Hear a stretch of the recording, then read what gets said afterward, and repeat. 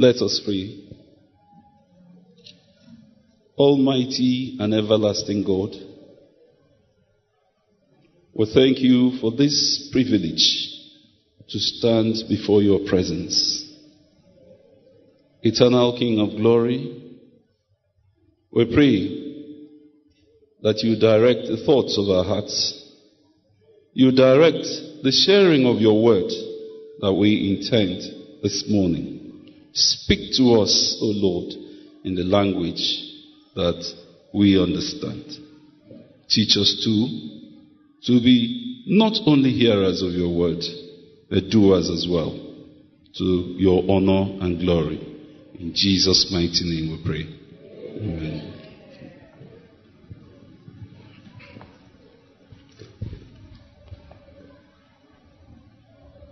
May I humbly appreciate our daddy in the Lord, our Archdeacon, the Venerable Professor Samike, and the other chaplains for this privilege given to us to stand here in our presence to share the word with us. We appreciate it with a deep sense of responsibility, and we take it serious. In fact, as we prepare, when such assignments are given to us, it's like a retreat period for us. A time of deep introspection, so as to check our lives, because as the Bible says, he who thinks his standard should beware, lest he falls. So, sir, we appreciate this privilege. Today, we shall look at the topic, the Day of the Lord. The Day of the Lord. It is taken from the 10th verse, 10th to the 12th verses actually, of the 2nd chapter of the book of Isaiah, where we read the lesson. Isaiah chapter 2, from verse 10. And I will read, enter into the rock, and hold thee in the dust, for fear of the Lord, and for the glory of his majesty. The lofty looks of man shall be humbled, and the haughtiness of men shall be bowed down, and the Lord alone shall be exalted in that day. For the day of the Lord of hosts shall be upon everyone that is proud and lofty, and upon everyone that is lifted up, and he shall be brought low. Praise the Lord. Now, the day of the Lord, what really does it portray to us? The day of the Lord, many associate with the day within a period of time, or a special day that will occur when God's will and purpose for his world and for mankind will be fulfilled. Let others believe that the day of the Lord will be a longer period of time than a single day. A period of time when Christ will reign throughout the world before he cleanses heaven and earth in preparation for the eternal state of all mankind.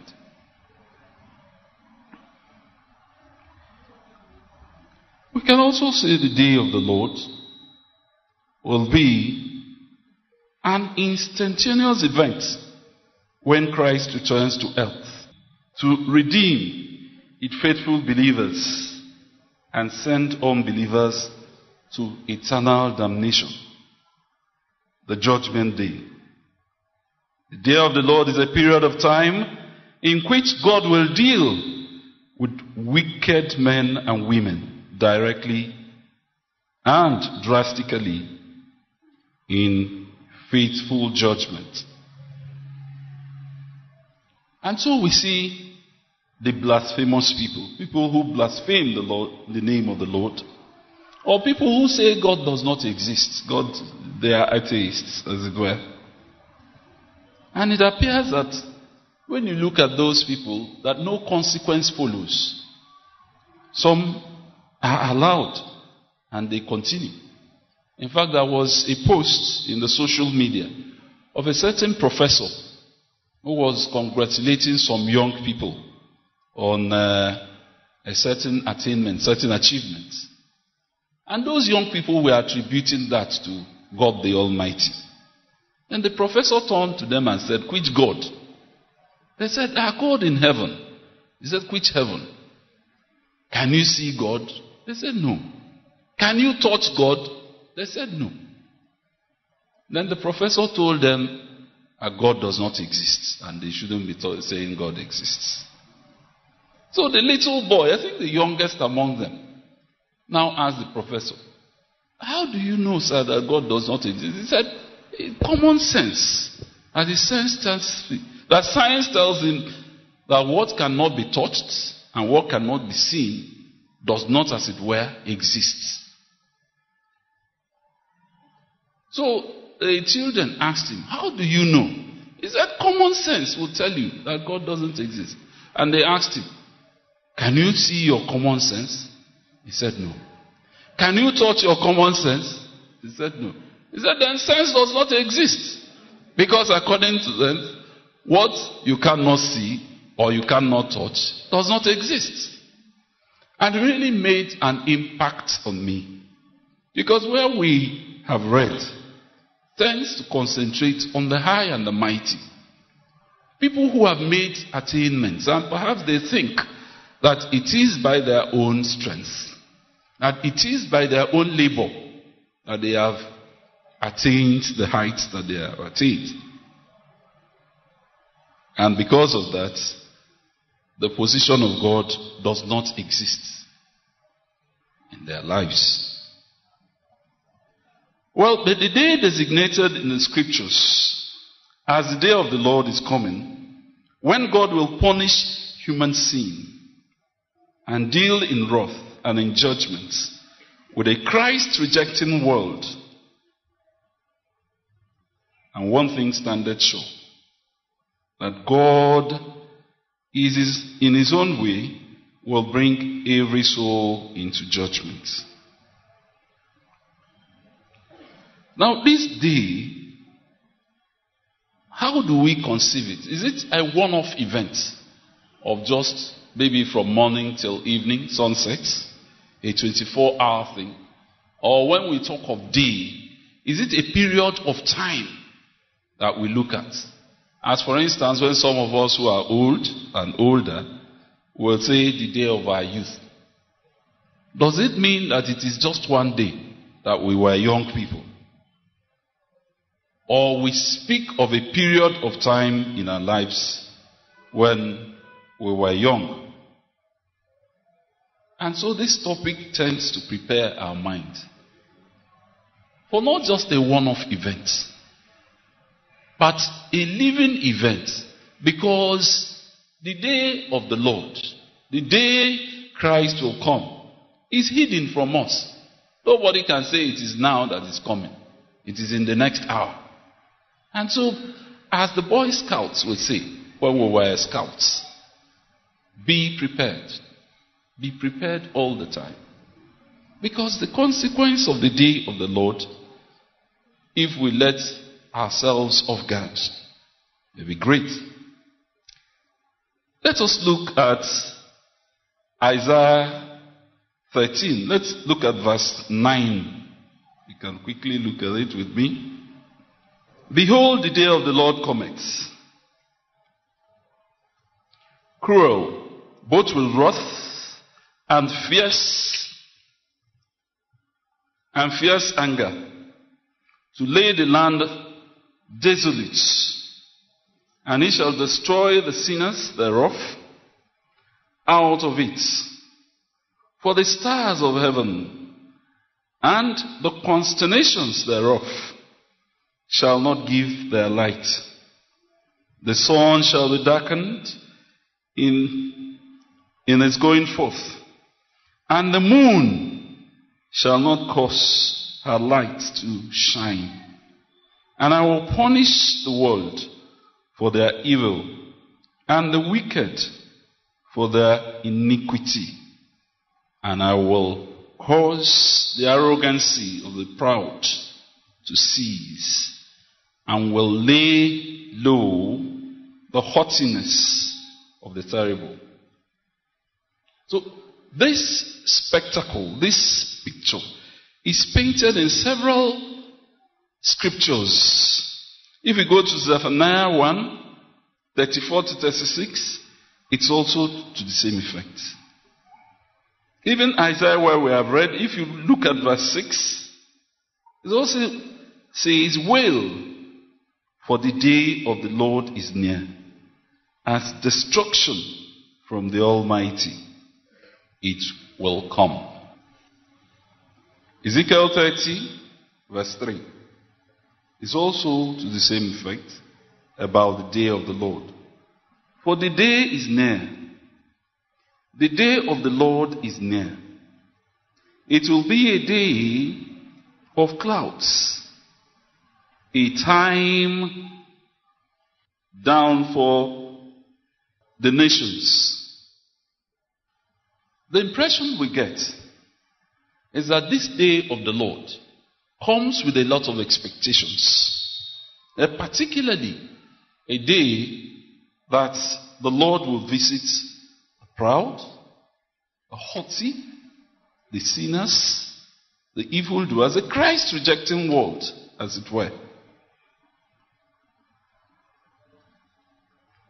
So it follows that there will be a great and drastic judgment manifest in the physical world, which will interfere with the light of the sun, the moon, and the stars. God will put down the proud and deal with the sinners. It is a time of judgment. I remember in those days when we were growing up, I think the music of the Voice of the Cross was capturing that.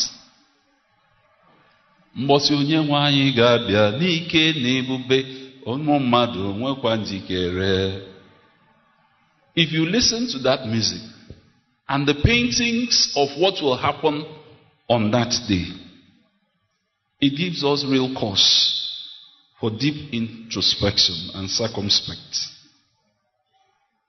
So the day of the Lord, according to various passages in Old Testament scriptures, is a time of God's judgment and time of God's dealing with the world in its sins. But it's not all gloom. It's also, the day of the Lord is also a time of deliverance, a time of blessings for Israel. The millennium, the whole kingdom reign of Christ on earth. When we look at Zephaniah 3, 14 to 15. So there is hope.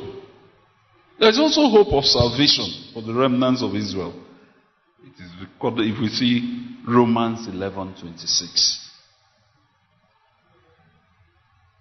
So there is also hope for us as we stay on to await the day of the Lord.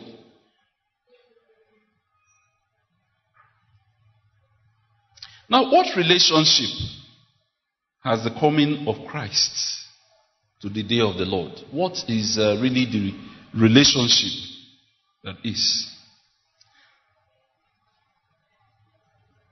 The 4th chapter of the first epistle of Paul to the Thessalonians captures the truth concerning the coming of Christ for his church. It is revealed therein.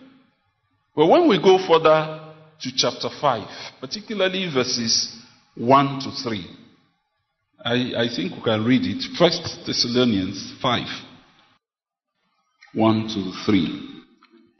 Somebody can help to read if a person finds. But of the times and the seasons, brethren, you have no need that I write unto you. For yourselves know perfectly that the day of the Lord so cometh as a thief in the night. For when they shall say, peace and safety, then sudden destruction cometh upon them, as travail upon a woman with child, and they shall not escape. Thank you very much. Praise the Lord. The passage is telling us, as Apostle Paul wrote to the Thessalonian Christians, that they need not be specificity of time, because no one knows it. It's a time that comes as a thief at night. In other words, the time of the coming of the Lord is not certain. And so what does it call upon us to do? To continually be on the guard in our Christian living. To continually live for God in expectation of that great coming. In Mark 13 verse 33, it's also to the same effect of the uncertainty of the coming. And an urge on us to stay on and to watch and pray. It could be at a time when we tend to let down our guards. Apparently at the grim and bitter moments that we are passing through, where the vicissitudes of life can weigh people down and perhaps push us into things that ordinarily we ought not to be contemplating. These are times that we must constantly remain watching and praying and waiting on the Lord. I'll come to a passage where St. Paul was also asking us to comfort and encourage one another. But in course of our looking at this day of the Lord, we shall come to that and perhaps look at the import as it affects our topic of today. In also New Testament scriptures, particularly when we look at Revelation chapter 6, it's also the same picture of judgments and wrath. Revelation 6, 12 to 14. Revelation 6, 12 to 14. And I behold, when he had opened the sixth seal, and lo, there was a great earthquake, and the sun became black as sackcloth of hair, and the moon became as blood, and the stars of heaven fell unto the earth, even as a fig tree casteth her untimely figs, when she is shaken of a mighty wind. And the heaven departed as a scroll when it is rolled together, and every mountain and island were moved out of their places.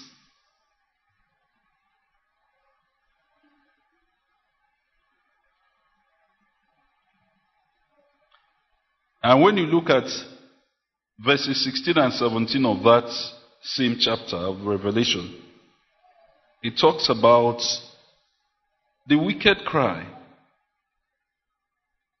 The wicked will cry out and say to the mountain and the rocks, fall on us and hide us from the face of him that sitteth on the throne, and from the wrath of the Lamb. For the great day of his wrath is come, and who shall be able to stand? So it is not only in the Old Testament that the wrath of God, the judgments, and the consequences that follow is captured. In the New Testament also, we also see those scriptures. So how then do we prepare for the day of the Lord? Given all this scenario, all these consequences, how do we prepare for the day of the Lord? Since the particular day of the Lord is unknown, as we have seen in 1 Thessalonians 5, particularly verses 2 and 3, Mark 13:33, it means that we must, as we said earlier, abide by the motto of the Boy Scouts movement. We can borrow that from them. It is be prepared at all times. Be prepared at all times. We know the popular story of the parable of the 10 virgins, as recorded in Matthew 25, verses 1 to 13. We have to be prepared as we await the Lord. So whoever has been prepared, and perhaps at the critical moment goes out to look for kerosene, or goes out to look for light, or goes out for whatever reason or excuse, misses the mark. So, our Christian living and expectation of the day of the Lord calls us to constant living, constant practice of Christian living as the light of the world. And one of the reasons for prosecuting the doctrine of the imminent return of Christ is that it is an impelling motive to be living for Him every day. It is an impelling motive for us to live for Him on a daily basis. Where we read in 1 Thessalonians 5, if we look at verse 6, it says, "Therefore, let us not sleep as do others, but let us watch and be sober." It is something similar to Mark 13, verse 33. We must always wait in expectations. Watch and pray in soberness. There is the tendency to be intoxicated, not necessarily by alcohol, by the stimulants of the world, the trappings of the world, its glamour, its pleasures, and appearance. We have a certain degree of attainment. We want to go for more. We are privileged to serve as local government chairman. We want to go to the House of Reps. We are in the House of Reps. We want to go to Senate. We are senators. We want to come and serve as governors. We are serving governors. We want to retire in the Senate. And some senators, of course, want to be president. And after being president, what next? The concern is not even on giving service.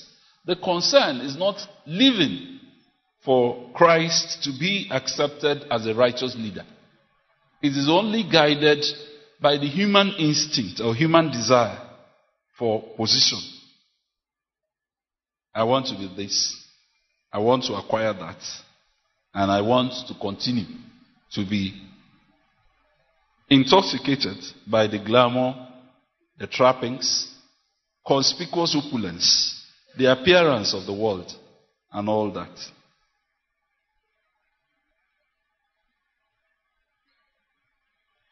Now, God has not appointed us. God has not appointed us to Can we look at 1 Thessalonians 5, where we're reading? Particularly verses 9 and 10. If somebody sees, could the person help me to read? 1 Thessalonians 5, verses 9 and 10. For God did not appoint us to suffer wrath, but to receive salvation through our Lord Jesus Christ. He died for us so that, whether we are awake or asleep, we may live together with Him. Praise the Lord. Thank you. So, as we said earlier, the day of the Lord that is coming is not only for wrath and for damnation. It is also giving us a hope of blessings, a hope of salvation. For we are not, as Christians, only appointed as to wrath, but also to receive salvation by our Lord Jesus Christ. For us, that is a firm hope and a firm promise. And therefore, what is expected of us? To remain in our faith, in expectation of God's grace, God's salvation upon our lives. There is this passage that always interests me. In fact, from the 70s, when I was a young person in the JMJ MSM Evangelical Interdenominational Fellowship, then in Aguleri, in Anambra, I was persuaded a lot by that passage. And it's a popular one, Isaiah 55. Isaiah 55, verses 6 and 7. As we look forward to salvation by our Lord Jesus Christ who died for us. Let us therefore continue to live for Him and to seek the Lord while He may be found. To call upon Him while He is near. I don't expect that there should be wicked people amongst our Christians. And even if there are wicked people, they don't exist in Enugu. And if they exist, certainly not in the Anglican Communion. And even if they exist in the Anglican Communion, not in the chapel of His resurrection. Are we right? Praise the Lord. But let the wicked forsake his ways, and the unrighteous man his thoughts. Let him return to the Lord, and He will have mercy upon him, and to our God, for He will abundantly pardon. And so, as we live our Christian life, if there are ways in which we have had challenges, we have had to contend with situations that have made us compromise in one way or the other, in our places of work, in our places of business, in our places of interaction with our fellow human beings, let us always remember the love of God which He had for us in giving us Jesus Christ, who is still available for us, even as we look forward to the day of the Lord.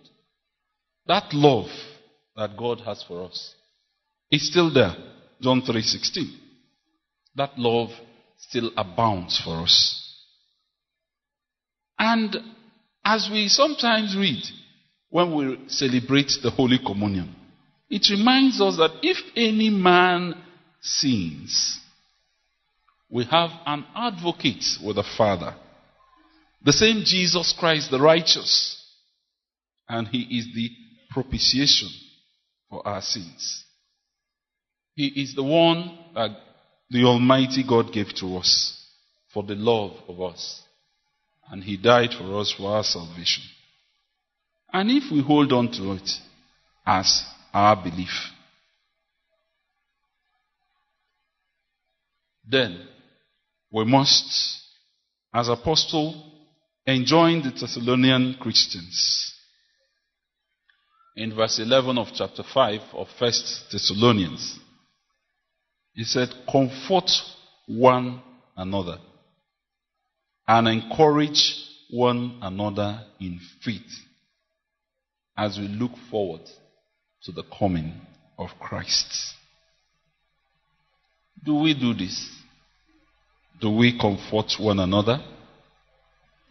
And do we encourage one another in faith?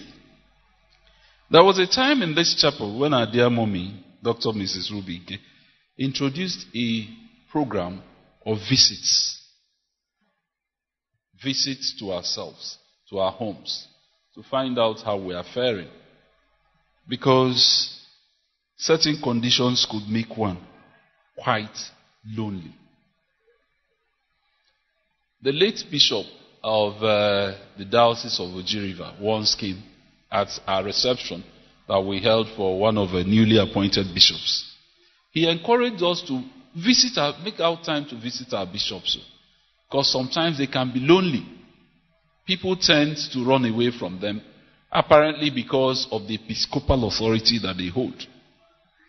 So, they exposed the bishops to loneliness. And he appealed to the congregation to try to visit the bishops.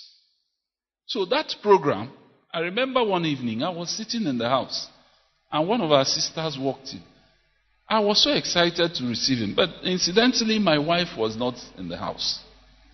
So I told her to sit down. I wanted to do, the usual courtesy. But she said, okay, no, that she just visited and that she has some other places to cover to make up the number that she was expected to visit.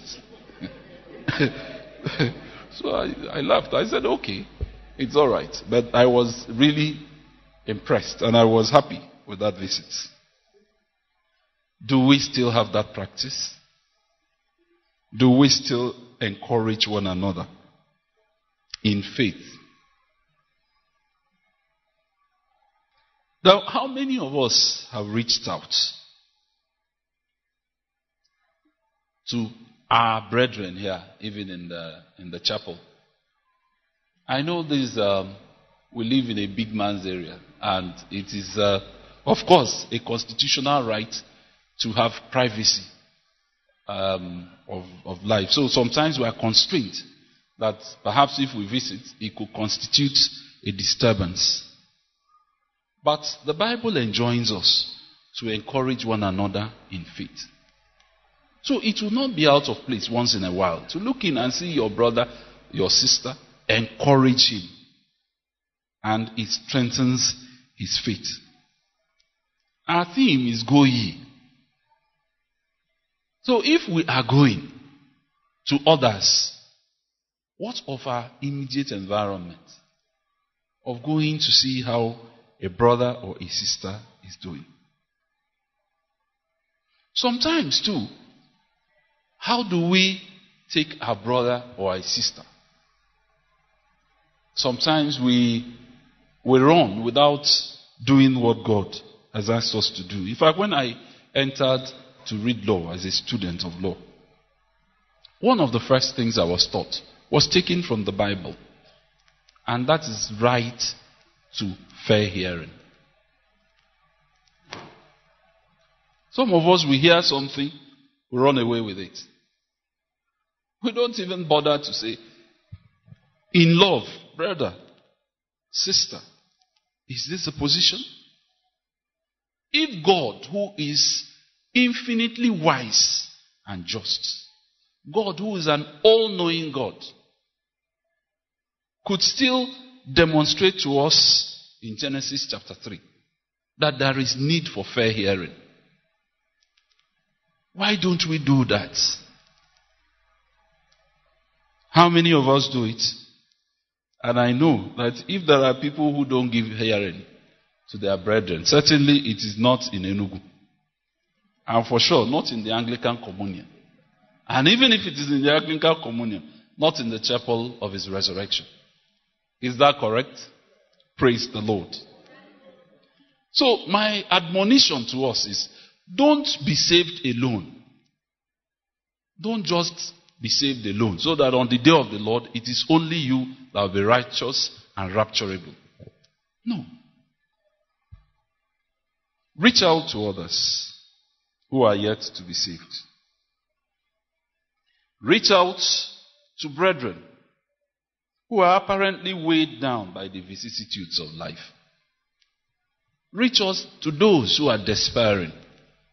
Your reaching out to them, your visit to them, your encouragement to them could be a source of revitalization of their Christian life, of revitalization of their despairing attitude by the overwhelming visitation of the circumstance of life. So thoughts about the reality of the day of the Lord calls for deep introspection and sober reflection. True repentance and making our life right with God for the edifying of the holy name of God.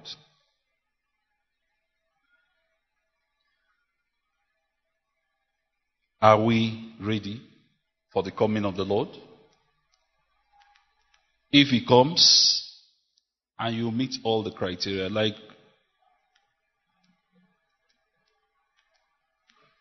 the administration in the chapel has made a policy. I must say that I'm one of the guilty ones, though. In terms of going ye to the places where we have done outreaches, I have not really participated as effectively as I would have loved to. Because sometimes, one thing in neighbor, one thing in neighbor also. Like on Saturday, on Sunday now, we will be doing our festival of 9 lessons and carols. I've been looking up to that. And I always enjoy that because when I was at DMGS, I was saddled with that responsibility as chapel prefect. So I always look up to that with lots of feelings of nostalgia. But unfortunately, I will be missing out on that special day here in this chapel. Because, of course, we are installing the Chancellor of the Diocese of Enugu North on the same day. So sometimes this could be hindrances. But when we have the time, like for instance, Mommy told us that when she teaches, she's in charge of her class. And she uses it as an opportunity for reaching out. I think within the limits of our ability, we also do the same, even in the law faculty. And so no matter the circumstance, no matter where we find ourselves, we must live up to that. Do not just confine yourself to your comfort zone. Reach out to those who are looking forward to some kind of upliftment. It could be physical, it could be spiritual. But however we can, let us do that. So as we look forward to and await the day of the Lord, what is the conclusion of this whole matter? What is expected of us to stand as children of God worthy of that calling? I would like to borrow the writings of Solomon in Ecclesiastes chapter 12, verses 13 and 14. Where it says that the conclusion of the whole matter is what? Fear the Lord. Let's read it together. Conclusion of the whole matter is fear God and keep his commandments. For this is the whole duty of man. For God shall bring every into judgments with every secret, whether it be good or whether it be bad. That is the conclusion of the whole matter. Are we living and guided by this?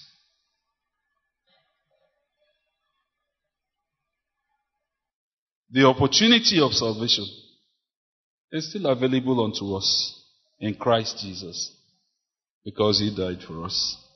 And for the love of us, God the Almighty gave him to us.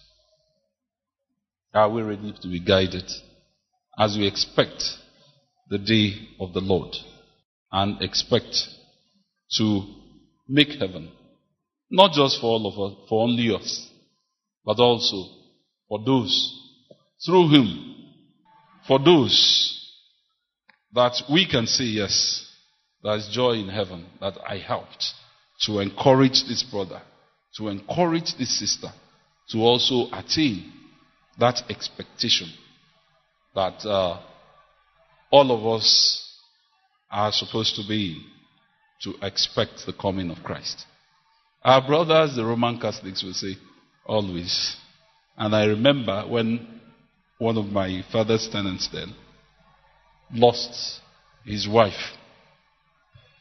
This young woman was hale and hearty.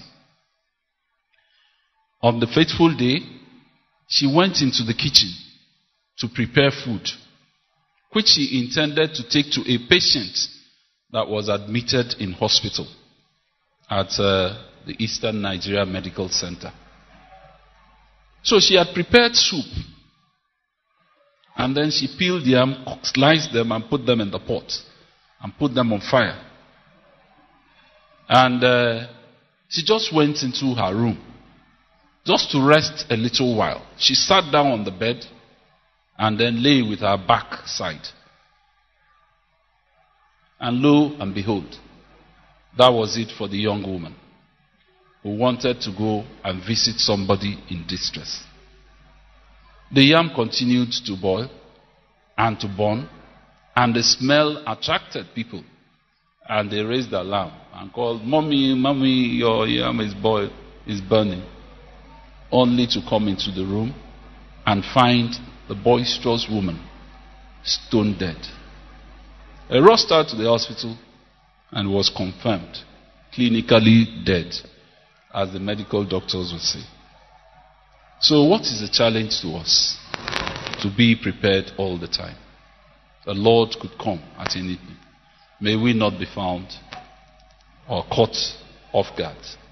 This is our hope. May God continue to bless us and to encourage us on the path of righteousness. Perhaps there are some of us, or any person, who wants to also make right his ways with God. If there are some of us who have also, in one way or the other, done something that they feel is not exactly up to that standard of Christian living, there is opportunity. And Christ is still available. So as we hand over the microphone to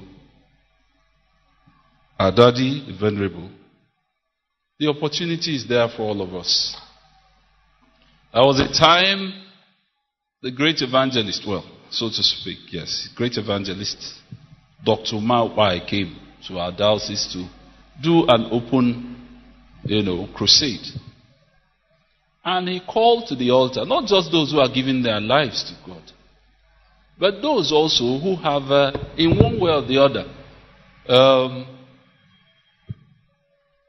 needed the sharpening of the Lord in terms of their standing with God. So if we have such need, Christ is here to meet us at our point in need. So we give glory to God. May this gospel not be a testimony against us as we expect the Lord and the coming of Christ and the reign of the day of the Lord. Let us pray. Anyone who has not consciously recognized him or herself as a sinner and willingly asked Jesus to come into his life as his Lord and Savior, and had the witness of the Spirit and is a child of God, is a sinner. In sin did our mother conceive us, and we became born once in flesh. If you have not been born a second time in spirit, you are still in your sin. You're still in your flesh. This morning, you want to make it right with God. It doesn't matter how long you've been in church. It doesn't matter your title. It doesn't matter your privilege. Kings, titled men, chiefs. In that scripture in Revelation, we're asking the rocks, the caves, to open up. Fall on them. Hide them from the wrath. This is a time of escape. This morning, if he stands at the door of your heart and knocks and says, give me your heart, please answer him humbly, answer him sincerely, answer him, because Jesus is ready to wipe away the handwriting against you and give you life. I want the peace. I want the forgiveness of sin. I want to be engrafted as a son of God, a daughter of God. That's my desire. Please raise your hand where you are. There's nothing to be ashamed of except a life of sin and pride and haughtiness. You don't have a witness of the Spirit that you already belong to him. Please raise your hand where you are. No one will be with any excuse. Please repeat this prayer after me. Lord Jesus, I thank you. You loved me. You died on the cross for my sins. You shed your blood for my sake. This morning, I recognize myself. I'm conscious of my life of past sin. Today, I return and I repent. I repent from my sins, from my past life that have not glorified you. I return to you in weakness, in all humility. Jesus, you paid the price for my sins. On the cross of Calvary, please come into my life. Be my Lord. Be my Savior. Give me the power to be a child of God. Forgive me and cleanse me. Thank you as you answer me. In Jesus' name we pray. Father, as many as receive you, you give them the power to be your children, who are born not of flesh, not of the will of man, not by the power of man, but born by your Spirit. As you make a prompting and convict, they respond. We ask, O God, that even in this your Son, old things pass away according to your word in Jesus' name. All things, mind, soul, spirit, and body, become new in the name of Jesus Christ. Lord, write his name in the book of life, and grant him the peace that passes all understanding, and grant him the joy unspeakable from the presence of the Holy Spirit, and make him live ready today, tomorrow, a changed life, transformed by your power, living ready for you, and part of the glorious awaiting of our Lord's second coming. Thank you. In Jesus' name we pray.